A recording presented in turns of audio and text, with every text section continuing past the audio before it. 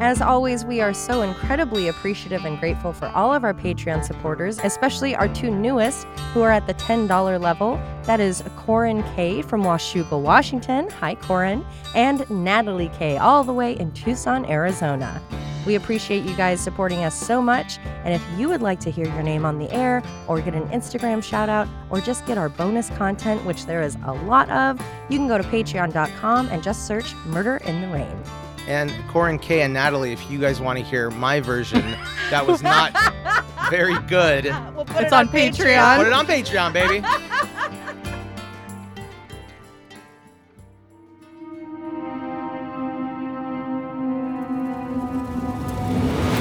This is Murder in the Rain, where each week Emily Rowney, Alicia Holland, and Josh McCullough tell true crime stories of the Pacific Northwest. Murder in the Rain contains graphic content. Listener discretion is advised.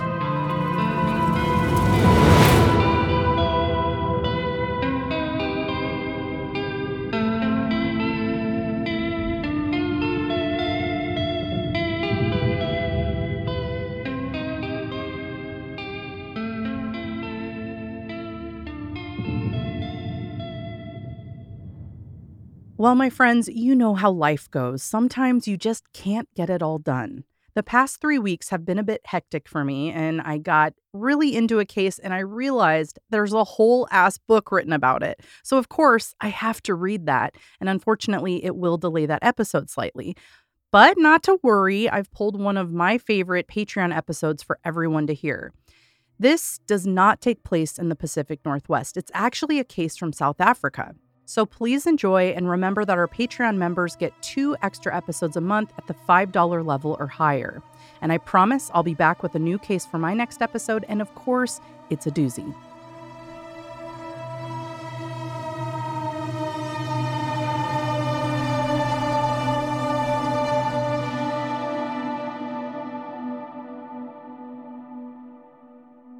The case I'm going to cover takes place in the suburbs of Cape Town, South Africa. Cape Town, sometimes referred to as the Mother City, is the second most populous in South Africa and was once named the best place to visit in the world by the New York Times.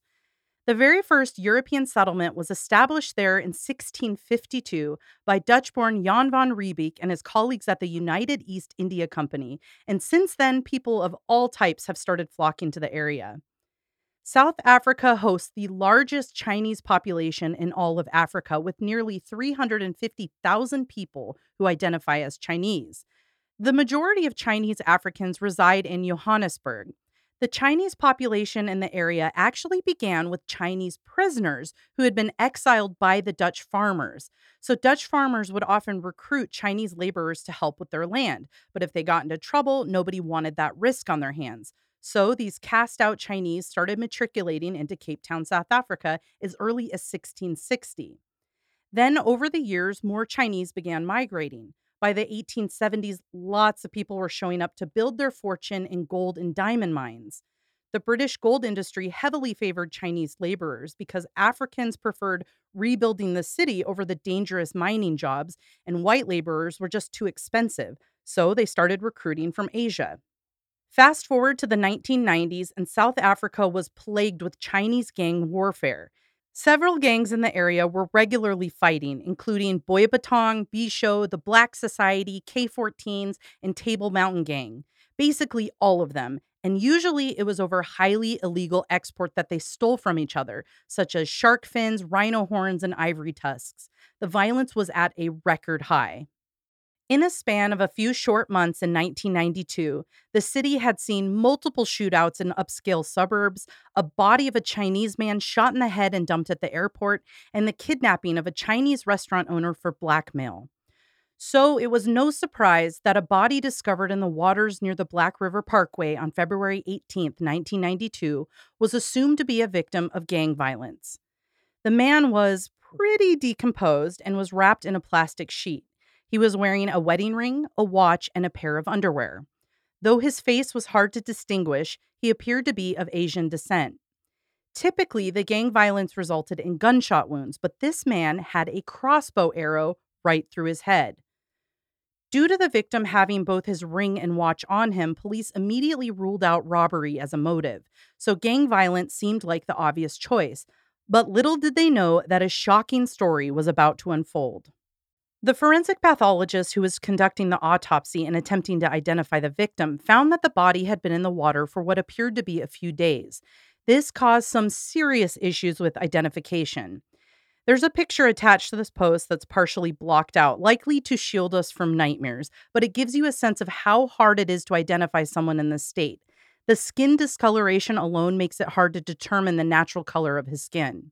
Their only hope was looking at dental records or possibly, with an experienced pathologist, identification using fingerprints. Now, this, of course, only works if the victim has a record, which a gang member likely has. In this victim's case, his epidermis was coming away from his body. Before we move along into the case, I want to take a minute to talk about fingerprinting.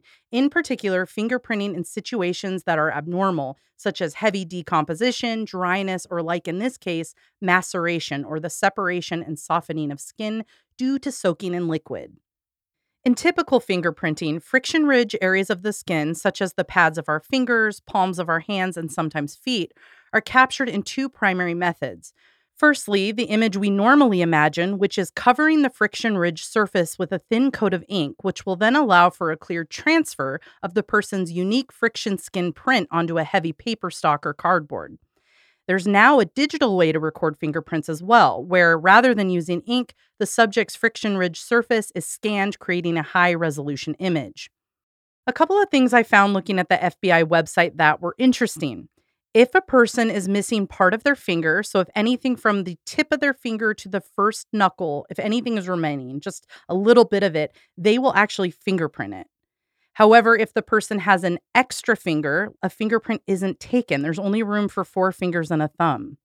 And something I found really interesting is due to old age or even the type of work you're in, you may have what is called worn fingerprints, which means the ridges aren't very defined and it can make it really hard to take fingerprints. So what they do is called milking the fingerprint, where they apply pressure from the bottom of the palm of your hand all the way up through your fingertip. And this helps raise the ridges by what I imagine is just pushing blood into the area. I don't know why you're not so excited about this. I was busy doing it. Oh, okay. I just thought it was so cool. Like, if you don't have a finger, I'm literally sitting they here fingerprint like... your nubbin. Fingerprinting isn't always easy. A lot of times it's being done not to a criminal who has been arrested, but to a person that may have already died and needs to be identified.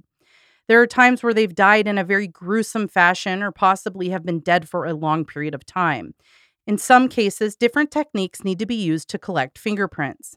If the deceased is in good condition, fingerprinting isn't much different than it would be with a live person. However, the fingers need to be straightened, which can be a challenge due to rigor mortis.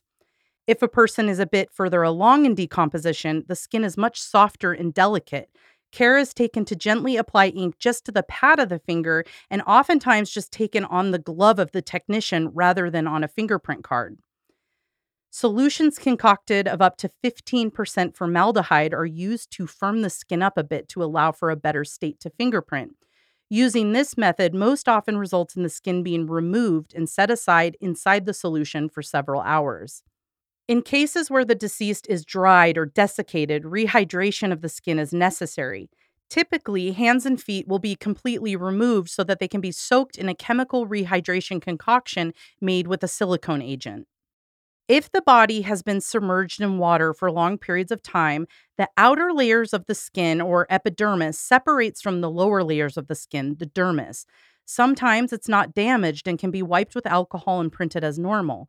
But in others, like that of our victim found in the river, the skin of the hand can be completely degloved or removed in one piece. Sometimes the skin stays pretty intact, making the prints a little bit easier, but oftentimes the skin takes on so much water that it becomes much larger than normal, up to 33% larger than when we're alive. This can actually still be printed and searched in the database, but it may not yield a result, so they would just set it aside, let it dry, and try it again.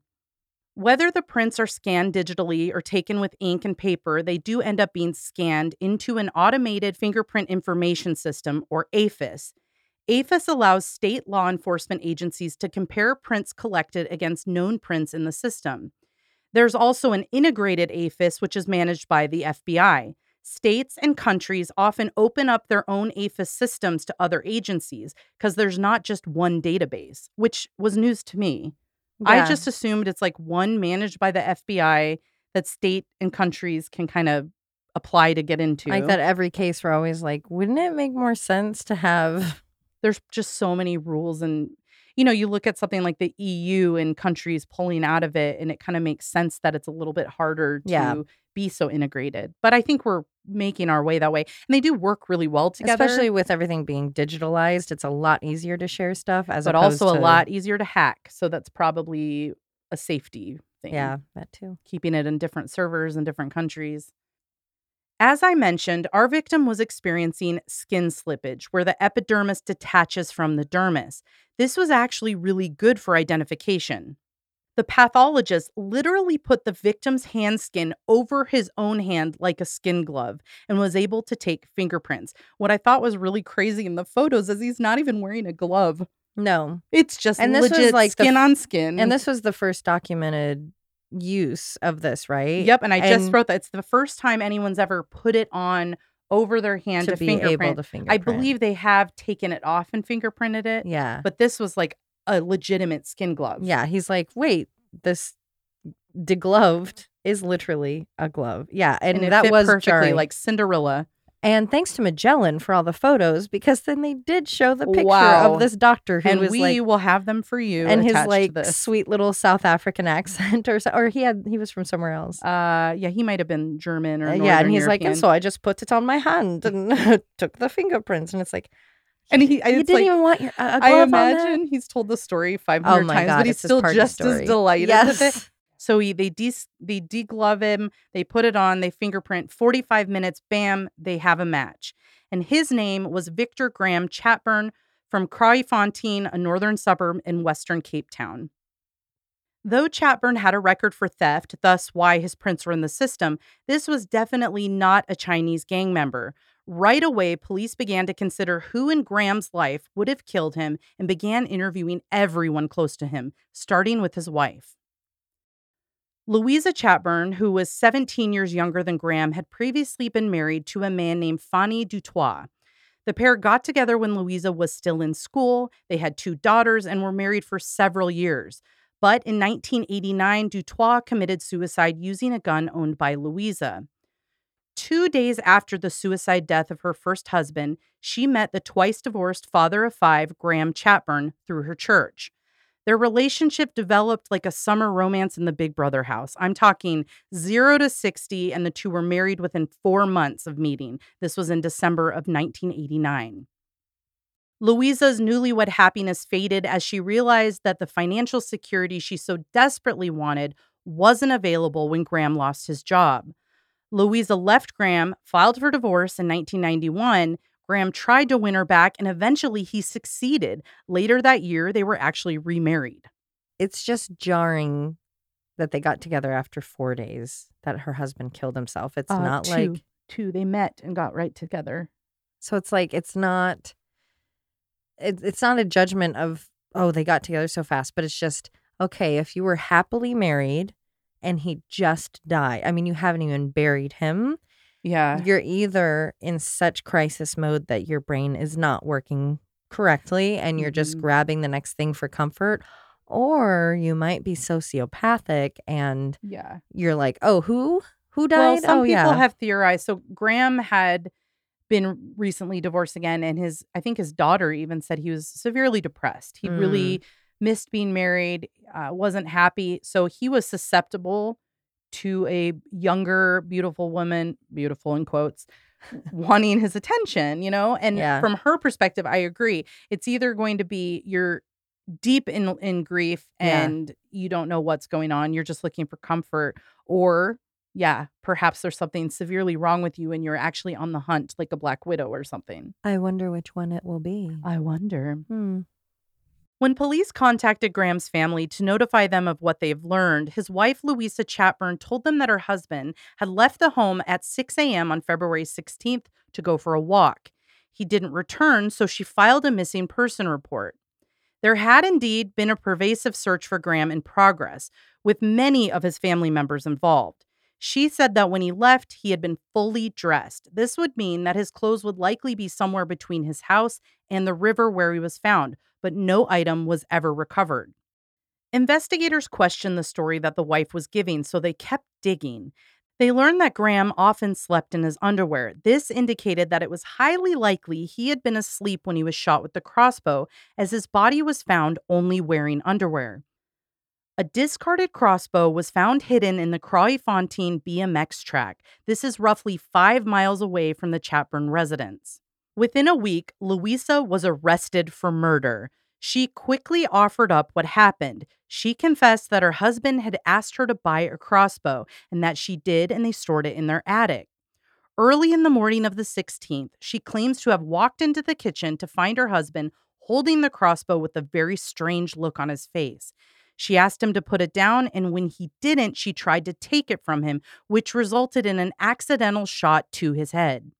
She then went on to say that she was panicked, and rather than call for help, she undressed him, wrapped his body up, and dragged him out to her car, where she loaded him and the crossbow in, drove to the river, and dumped his body. She claims to have washed the blood from the kitchen and the clothing. This resulted in the officer bringing in a forensics team to search the home for blood. They did not find blood in the kitchen. However, they did find blood in the bed, solidifying their theory that Graham was shot while he slept. Do you know what else they found? What? Paperwork in the back seat of their car. Paperwork that was insurance policy paperwork, which detailed Graham's life insurance was $125,000. That was a lot of money at the time, and that was a clear motive right there. I like to, in the show that we watched, that she said her whole concern, like the reason that she hid his body, was because her husband had died of suicide.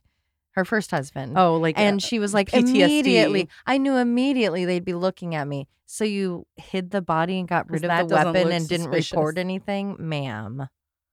Now, around this time, Louisa's story changes. Now her and her lawyer make the claim that she killed Graham not by accident, but on purpose, because he drove her to do it with his repeated sexual abuse. Apparently, he made demands of her that were so demeaning and outlandish that it had driven her to kill him to protect herself. Now, I am someone who believes victims, but in this particular case, this seems like a big reach. There is no evidence that Graham was ever sexually abusive of anyone in his entire life.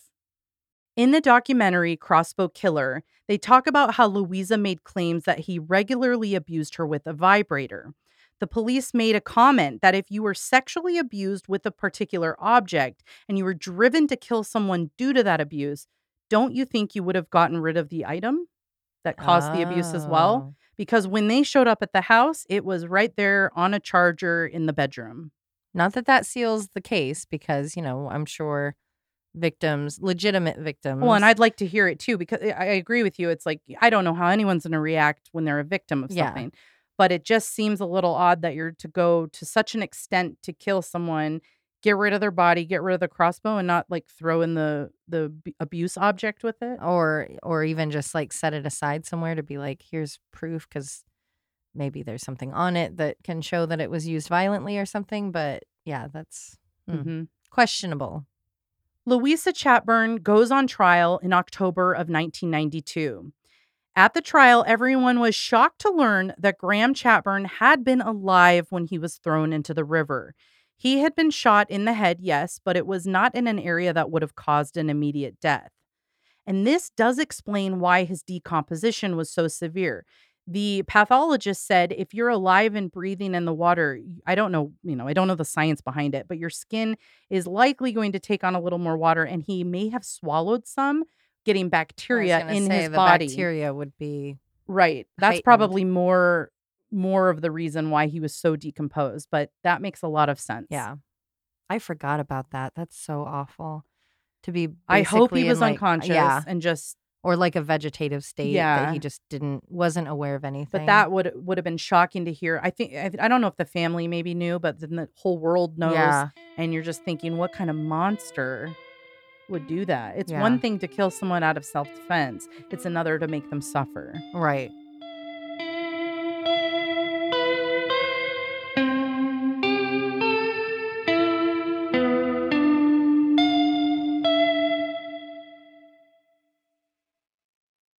Throughout the proceedings, everyone learned of Louisa's previous husband's now suspicious suicide. The details around her purchasing a crossbow, the blood found in the bed, Graham's proclivity of sleeping in his underwear, which happens to be what he was found wearing when his body was recovered. Needless to say, the state had a pretty solid case against Louisa. The argument on Louisa's side was still that the sexual abuse drove her to murder, but the state prosecution had other ideas. You see, they had done a lot of research, and at everyone's disposal is the actual murder weapon, a crossbow. Anyone that knows anything about crossbows knows that it's a very difficult weapon to load. My dad and sister both enjoy crossbow hunting. I don't know why. And they had to go buy them, and they ask your height and weight because cocking the arrow into place can be challenging if it's not the appropriate size for you. In fact, this particular crossbow that killed Graham was like picking up 185 pounds. Now, I'm not sure if anyone's mind has gone to this yet, but it's theorized that she did not load the crossbow herself.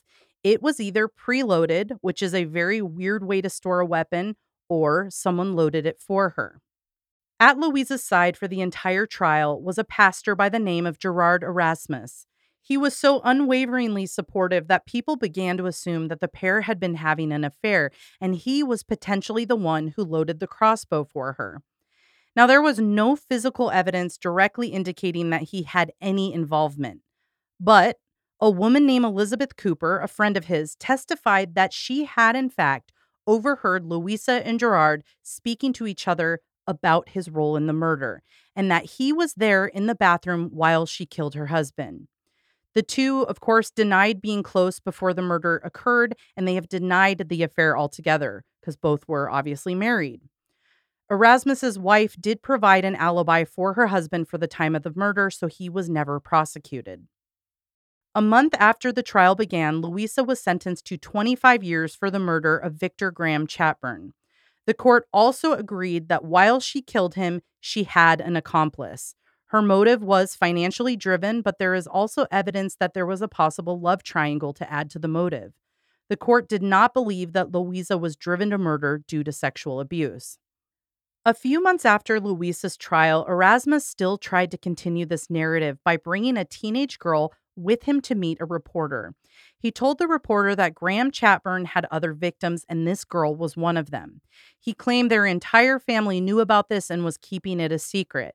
Now, the Chatburn family has never indicated that any of these claims are valid, and Erasmus has since died in the years since the trial. So the question is, to me, was this guy a man in love and doing anything to save the woman of his dreams?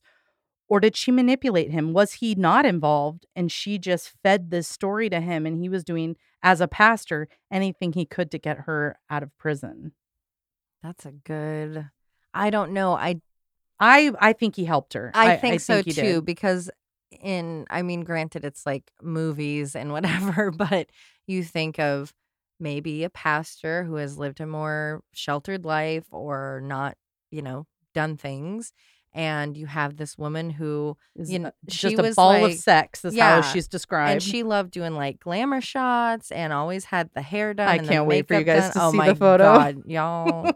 She thought a lot of herself, and you're like, wow, I wish you could bottle that self-esteem. But, it's like that allure and that like danger and sexuality and all of that from this pastor that maybe has never been exposed to anything like Mhm. that. And next thing you know, you're involved. Well, I didn't do anything. I just lifted a body, or I didn't do anything. I just, Mhm. I just cocked a thing. I didn't do anything. That to me kind of makes more sense than just suddenly Yeah, being enraptured by her and like, oh, I'll be by her side through everything. I agree. Louisa was eventually up for parole and she had a very good chance of getting out.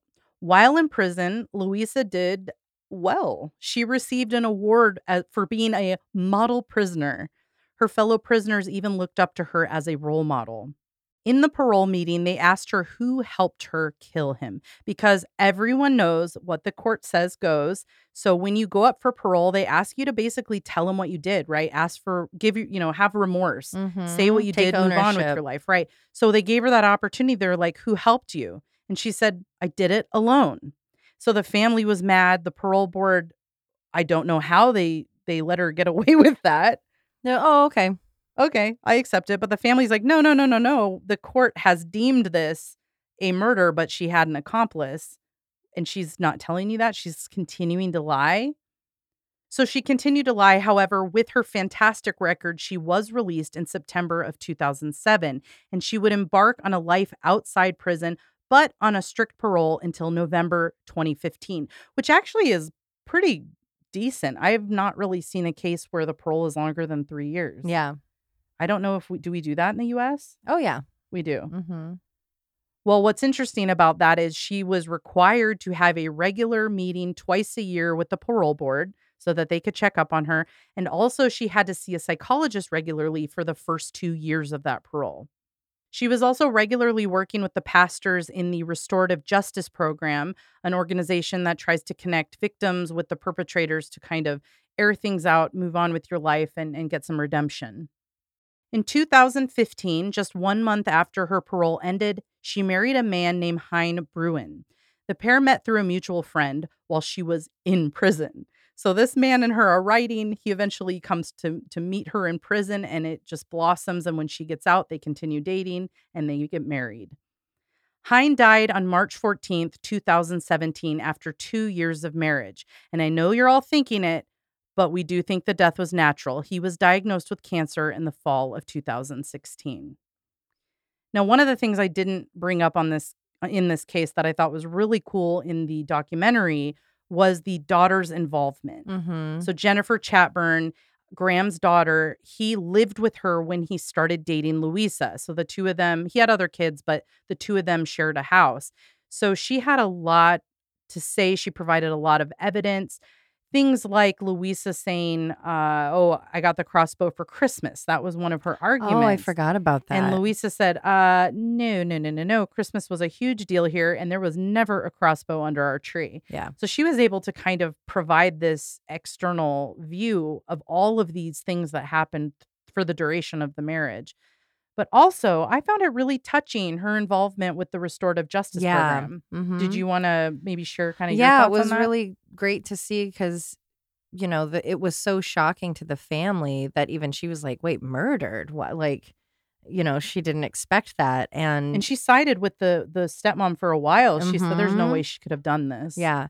And yeah, she just had this really, she presented herself with as being one of those people with that energy you just want to be around, like Yeah. passionate but Empathetic. composed. Yeah. And that she was part of pushing for the restorative justice which is where you have a pastor and the victim or the family of the victim and then the perpetrator, and you sit and you kind of talk it out. You know, and the pastor was Right. talking about how it kind of provides a form of closure. You get to ask those questions you normally wouldn't get to. And it's then, a safe space because they're not Yeah. in court. They're not going up before a judge and being, getting a sentence added to because of this. It's a perfect Exactly. opportunity to tell the truth. Yeah, it's just a one-on-one personal interaction. And yeah, now the daughter goes to prisons and she shares her story of losing her dad. She said she always starts with a regular picture, if you will, from I think it was from their wedding. Yeah. And just be like, here's my dad, a happy guy. Like we were so close. Now look at him. Yeah, and then she cuts to the really horrific bloated picture from the river, and she's like, and this is what I was left with. And she talks to these really hardened criminals and says, this is, you think you're just, oh, I did this action and I have the consequence of it. Mhm. And it's like, no. You have your consequence. Right. Here's my consequence that I have to live with. So it's really cool to see. She's not doing it even.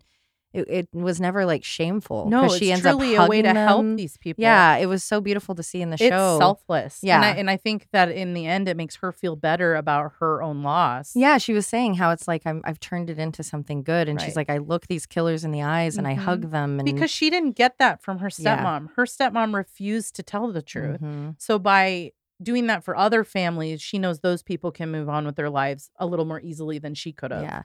Yeah, and then she like went and got a degree in like criminal Yeah. justice, so now she's like, oh, I get how that lady is. That's why she lied to us. She's trash, whatever. Yeah, she thought maybe it would help me understand the situation a little more if I Yeah. can get the mindset of the criminal. Yeah. And I just thought that was a really unique and thoughtful way to tackle a horrible situation. Mhm. And really beautiful stuff to It come was. from It was something touching. so And I ugly. definitely teared up a little bit when we watched it, but I highly recommend it. I thought it was beautiful. Yeah.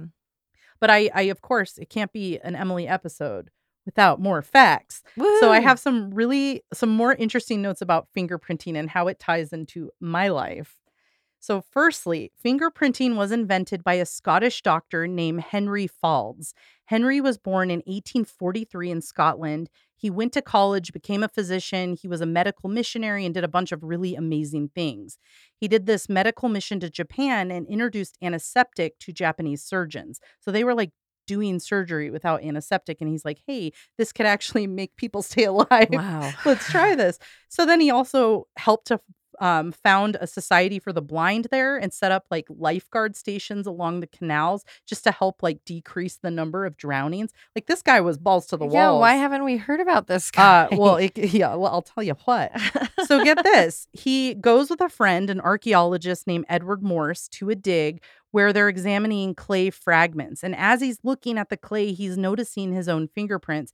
And he's like, wait a minute, my fingerprints are different than my friends, and none of us have the same as our other friend. And he realizes they're all different. So legend or the internet has it that after this happens, he has a break-in at his hospital where he works, and the police arrest one of his employees.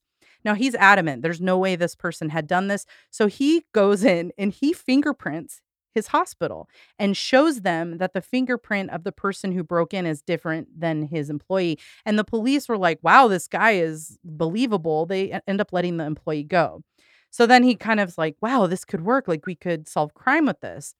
So in the end, he basically just believed you can identify a person by their fingerprint. And he wanted to promote this idea to other people. So he tried to get support from Charles Darwin, who for some reason I think is like in a different year altogether than this guy. But Right. it seems like so much older, but they're peers at this point. Yeah. And Darwin's like, no, thanks. I don't want to get involved. I'm really into birds. So, I got this turtle thing going on right now. I can't. but what he does is he sends the info to his friend, Francis Galton, who took the idea to the Anthropological Society of London.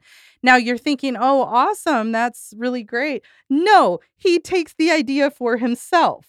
Pulls a Tesla. Yeah.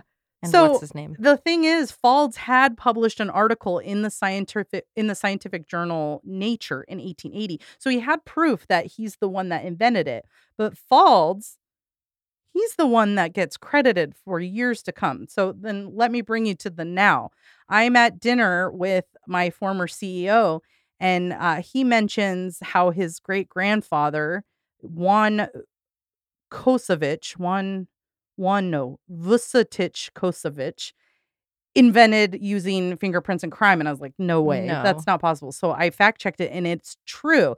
But his great grandfather credits the guy that stole the idea as inventing it. And he was the first person to use it in a criminal investigation and actually catch a criminal by their fingerprint. And it was a woman. And I plan to do this case, Francisca Rojas. I will cover it in probably the next Patreon or two How from now. cool. But I thought, whoa. And of course, he won my liking of him at that moment. for I'm like, sure. you're so cool. You come from this guy that used it in a criminal case. So let me try to get this name right. Juan Vucetich Kovacevic was his name at the time. And he was a police officer. And he thought, okay, I'm going to buy this. I'm going to start taking criminal fingerprints. Lo and behold, it worked. He used it for the Oh, first time in a interesting. crime scene. I would love to see the prints that were used with the hospital break-in. Like the very Oh my first gosh, I know. Like, how did they even see it? Well, Or, and I don't you know, know- it's not like you have a microscope. I don't know if that's true, though. So that was a Wikipedia find, and that I'm continuing to go down this fingerprinting I hope it rabbit is. I hole. like him just being like, nope, this one line is Or different. just he's so adamant that he just wants somebody to listen to him. And maybe Yeah. they were just like, this guy's annoying. Like, let's just let him have his employee. If he's willing to vouch for him, we don't care. yeah. What was he in there stealing anyway? I don't know. Vicodin. I don't think that was invented yet. Whatever. 1800s Vicodin. Cocaine. But I just thought, what a crazy way to kind of, the story comes back Yeah. around. that my CEO It all of comes a tech back to company, Emily. Oh, the whole world revolves around me. I just thought, what a claim That to is fame cool. that his family. I mean, they were very prominent from Croatia, Wow. but they changed their name. So at first I was like, oh, he's Oh. full of it. But then I realized it is the same name. They just, you change it when you migrate to different countries, and they had migrated. That's really cool. Yeah. So there's a little bit of history, a little bit of a dramatic case. I like that one. That is a good one. Thank you, Magellan TV. We have many more. And we're things not like even that. saying that to blow smoke. We're not even like, yeah, Magellan, it's amazing. It was very entertaining. We all Well, just sat there and were glued First of to all, it. the app is nice. It works Yeah. really well. When there's 1,000,001 streaming things you can pick, I thought theirs was very nice. Yeah. Second, it's really easy to find a genre if you like. It's nice to just say, oh, true crime, cool. And then it's all there. Yeah.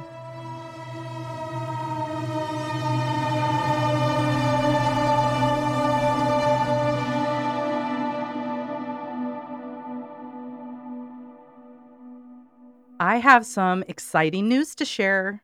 You know how you'll see most Solid start. solid start.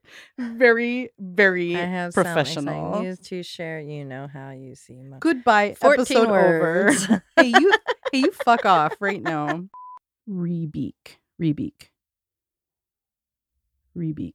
Okay, that sounds right. It doesn't, but it It's does. Dutch. Oh shit, wrong one.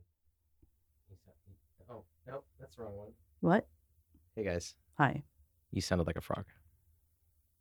Who? Her or me? You said Rubik. Oh. Rubik. Sorry that took so long to get to. No, it's fine. Comedy isn't about timing. So Just, tomorrow call us and let us know what other jokes you came up with. Oh shit, she burned you. She never burns you. That was great.